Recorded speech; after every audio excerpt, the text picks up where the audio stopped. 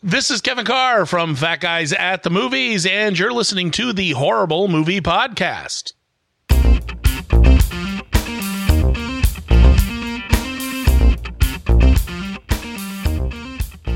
Folks, welcome to our midweek episode of the Horrible Movie Podcast. My name is Jack. Thanks for downloading.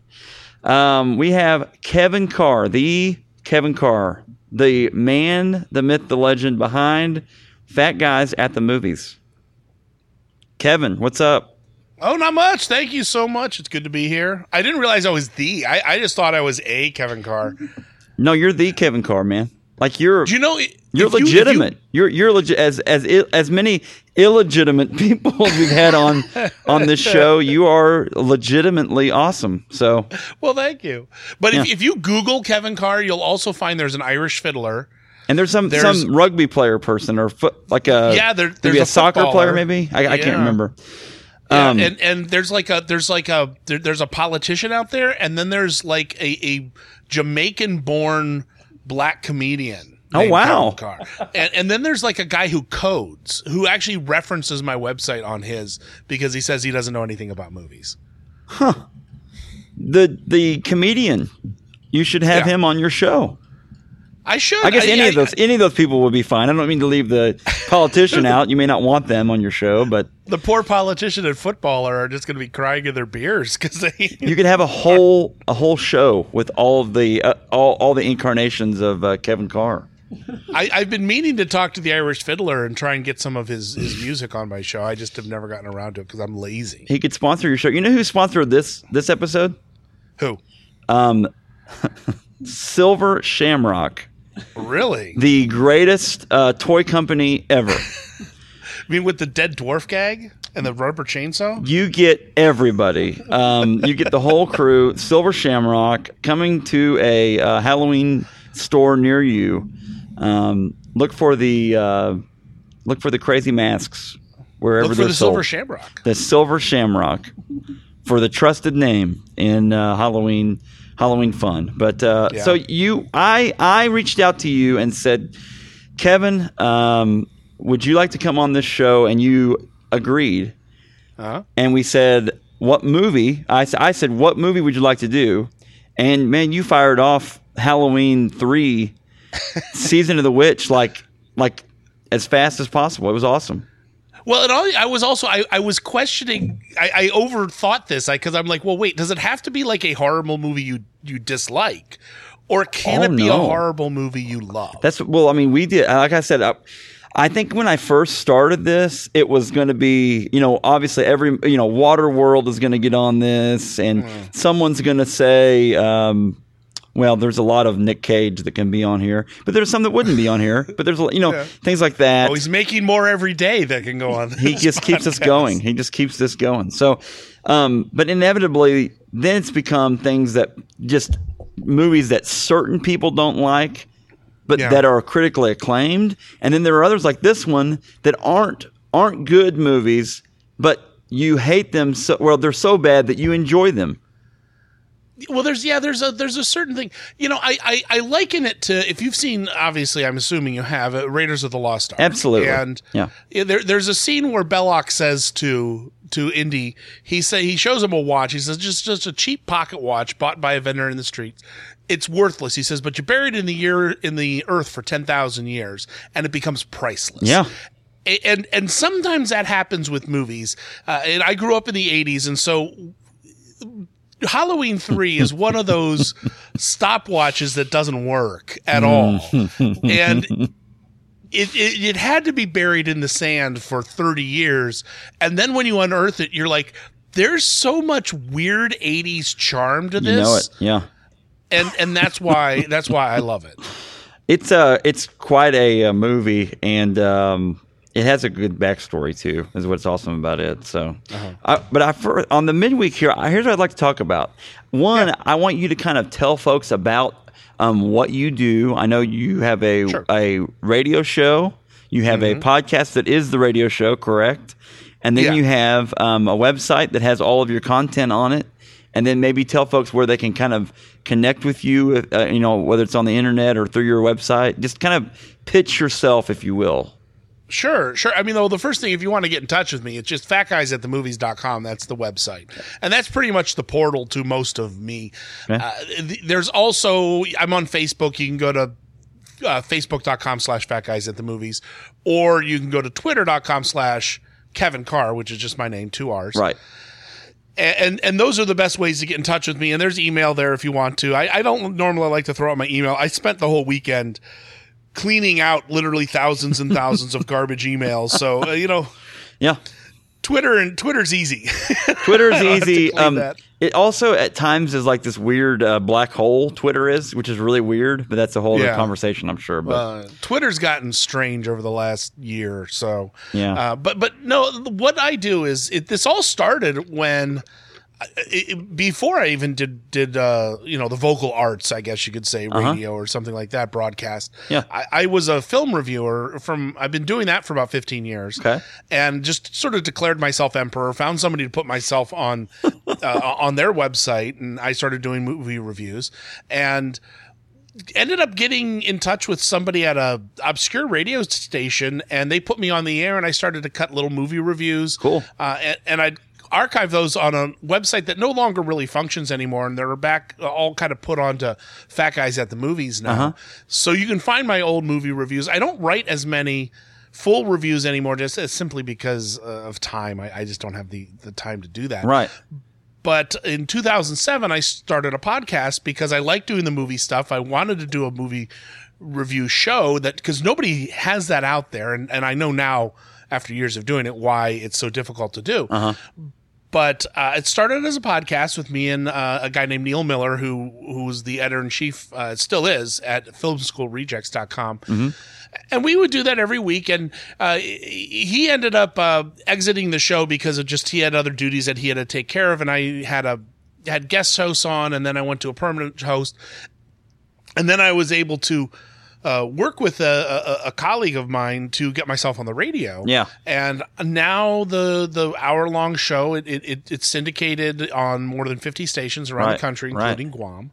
And so we have a bit, Guam. Well, the props to the American military there. I'm assuming they're the ones who are listening to it because it's it's a station mainly for for military use. That's cool. But it is it's a show that's from coast to coast. I mean, we got California stations. I'm on Florida stations. It goes all over the place, and it's kind of turned into a legitimate thing, which is kind of surprising for me at times. Right. Something you kind of started as kind of just your fun. I say fun, kind of I don't know, like do I say labor of love? Is that calling it too serious? But I guess it would be. And then you kind of you morph it into what it is today. So, yeah, well, people like to say, well, how do you do it? I said, well, I love movies and I love telling people what I think. So there you go. And you get to do both on your show. So in your show, and honestly, I'll say this. I think that I've known about your show because it's on the local one of the local radio stations here in Springfield, in Missouri. Yeah, I'm on in Springfield. Yeah. And so that's where I had heard it first, and I'd heard it a while ago, and I guess I didn't. It's like anything else where you think about it, you put it in the back of your mind, and then a few weeks ago I was like, I'm just going to see if I can get this guy to come on our podcast, and you were so gracious to come on the podcast. So, yeah. Well, tell us about other stuff. What are you into that's not movie related? Maybe. Oh no, that's a rabbit hole. Do you want to go down? Sure. I mean, barring it's legal and you're not indicting yourself, and this is becoming public record, in a negative way. But it's going into Senate testimony territory at this point. Well, that's a whole other conversation. Anyway, tell us a little bit about stuff. I'm in my mid-40s. I live in Columbus, Ohio, and I'm married and I have 3 boys, ages 9 to 16. Fun.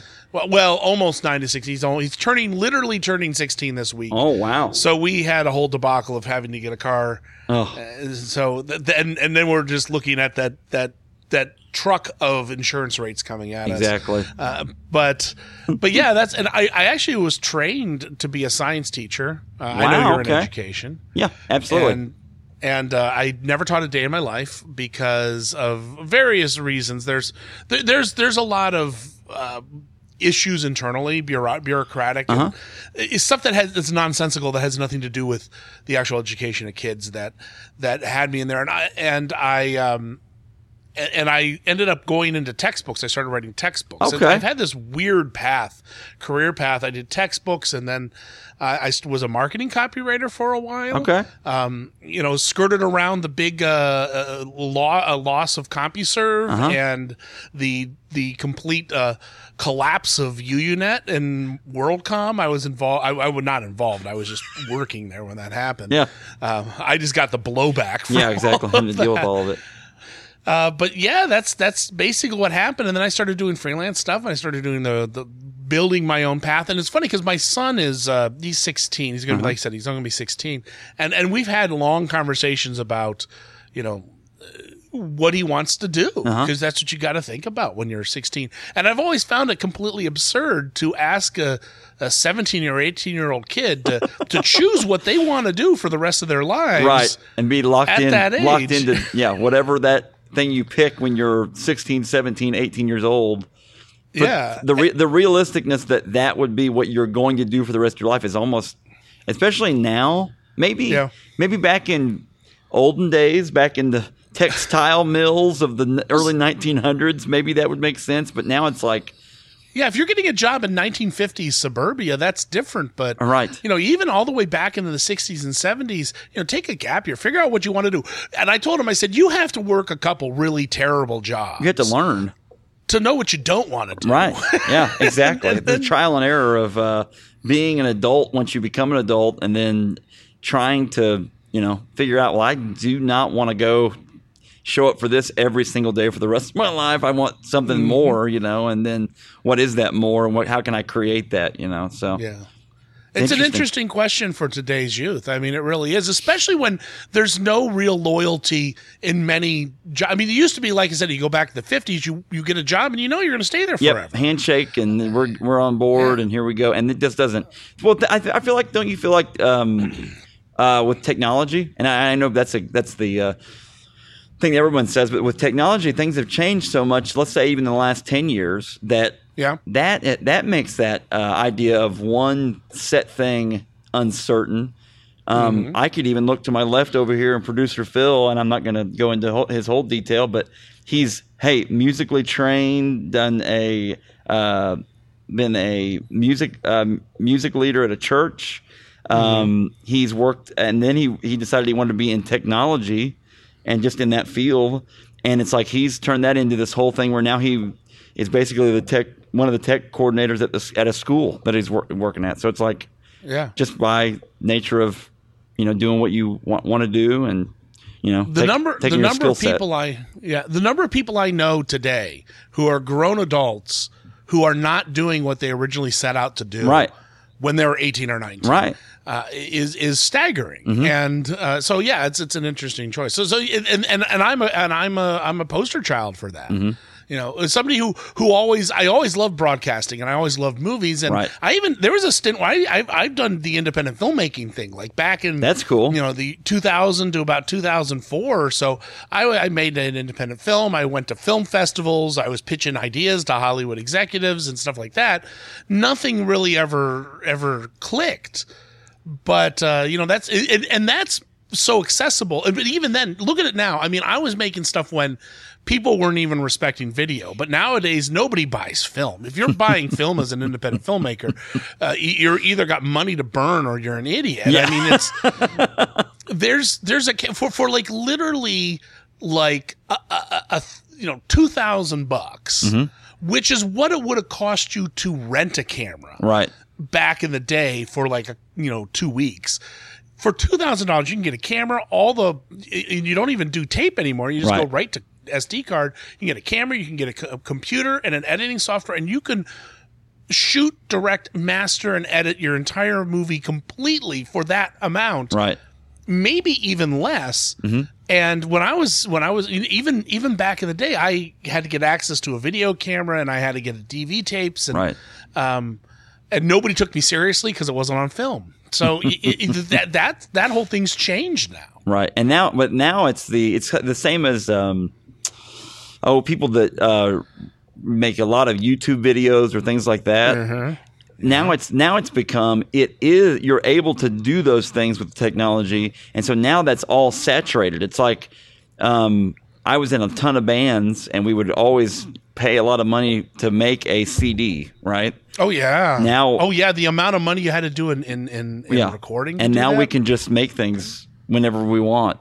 But it's like everyone can do that. So now you have to know the ends of the music industry to really get in anywhere, or you just have to be so good that which is it's just well, you got Justin Bieber who started his career on YouTube. Yes. Right. And I mean, this is not me dissing Justin Bieber. I mean, that's a legitimate path at this point. Absolutely. But you also have to cut through the noise. Exactly. That's the big thing. Go ahead. I was just going to say, and that's the way it is with broadcast or writing. And I used to do. I'm getting back into it now, but I used to write science fiction pieces. I used to write science fiction and horror stories. Oh, wow. And I actually had some things get published back in the 90s, and I was actually getting traction. I had such traction at some point that I was starting to get but in 90s publishing was just crumbling like a house of cards. So it was I have this ability to enter into an industry right when it's collapsing. So that's a bad thing for me. but like the industry, I was getting in there, and then I was at the point where they could actually put my name on the cover. I literally have a magazine that has my name on the cover that they attributed. Somebody else wrote a story, and they somehow had my name on it, and it made the cover. And it's credited to me on like Locus and all these other science fiction. That's awesome. Things. But I didn't write it. But I'm like, oh my gosh. And then the moment that I finally dropped out because it had gotten so crazy with the publishing world. And it was before really electronic publishing came on. Right. And I was like just on the prefaces of actually being able to go somewhere. And I kind of had to drop out. But now, what's funny is you go back and you can self-publish your stuff on Amazon, and it's the same thing there as it is with YouTube or podcasting or anything. You just have to do a quality presentation, and you got to have a certain amount of longevity to it, right? And then you can find a niche, and the quality of what you're producing. It's like it's got to be good, It's like whatever you're doing, whatever medium it's in, it's got to be good. So. Absolutely. What you're talking about science fiction? Who are your big influences? Science fiction probably some. I like some of the classics, obviously, like Isaac Asimov. Oh yeah. He actually my very first story I published called The Ghost Readers is loose. It was inspired by a story he wrote called The Feeling of Power. Cool. His story was about people forgetting how to do math, and mine was about people who no longer are able to read. And Clifford D. Simak, who's a guy from the 50s, who I if I had been around his time, he was an old newspaper man who wrote stories, and I thought that I was again felt that I was out of the era because if I was around as a contemporary with him, it would have been different. Right. So those are probably science fiction. I was more influenced by horror, the more at the time contemporary people like Stephen King, Dean Koontz, Clive Barker to a degree, although Clive Barker gets really dark and weird, yes, and overly artistic at times for me. But other people like Robert McKimmon, I think, and F. Paul Wilson. Some of these, sort of like the great genre horror writers of the 90s. Cool. Well, let me think about. And if you go to my Twitter page, which is twitter.com/Kevin Carr, there's a link there, and you can go find. I've got a couple books and some collections of short stories you can check out there too. Cool, very cool. Like we said, this week's movie is Halloween 3: Season of the Witch, and here is the awesome trailer.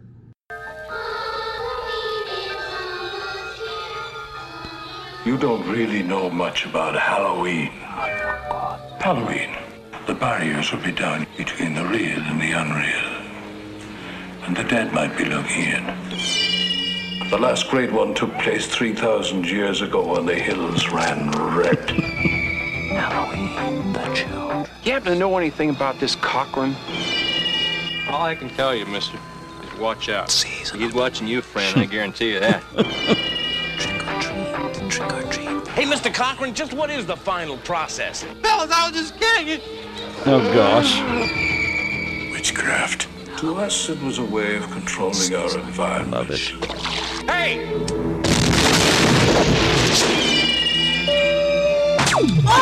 Yeah. Where are they seriously. taking her? They're taking her to the factory. I want a mask. Can I have a mask? Just what I had in mind for you, little buddy. Why, Cocker? Why? Do I need a reason? I've got nothing here to indicate there was ever a body at all. Operator, this is an emergency.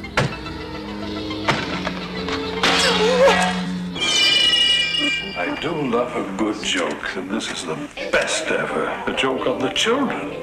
I'm glad you'll be able to watch it. You've got to believe me! They're going to kill us. All of us. Stop it!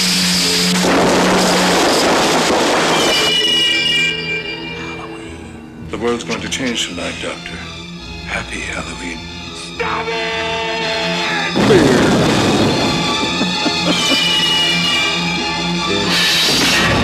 Halloween 3, Season of the Witch, the night no one comes home.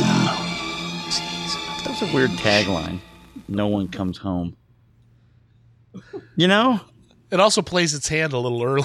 And that's the whole point of the big surprise. No one comes home. Well, crud. Well, the reason they use that tagline is because the original Halloween, the tagline was "The night he came home." Oh, and they were trying to play into the Michael Myers stuff.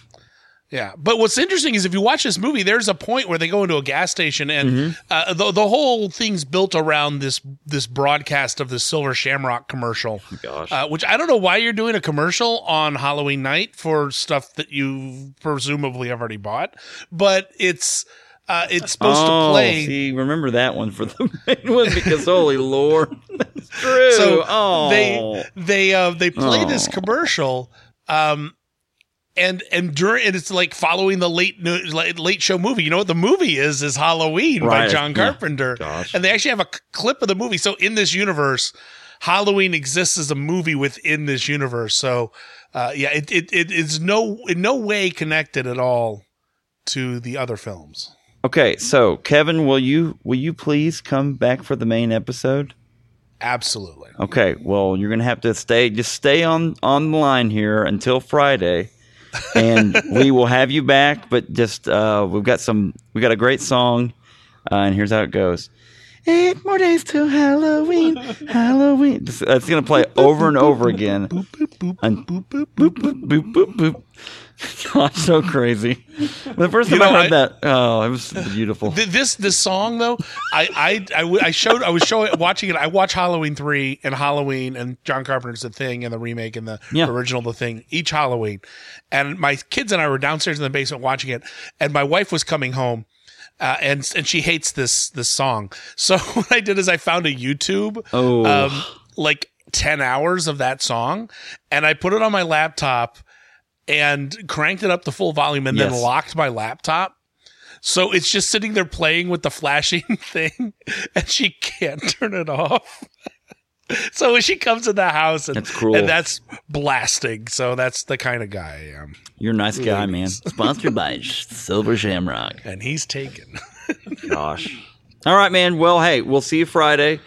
And let's do this. Thanks, man.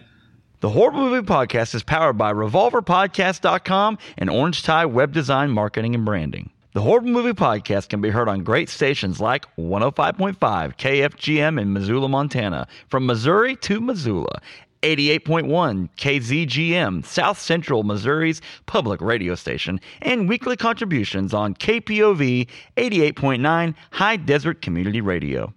Listen to us on iTunes, thehorrormoviepodcast.com, revolverpodcast.com, and anywhere podcasts are found.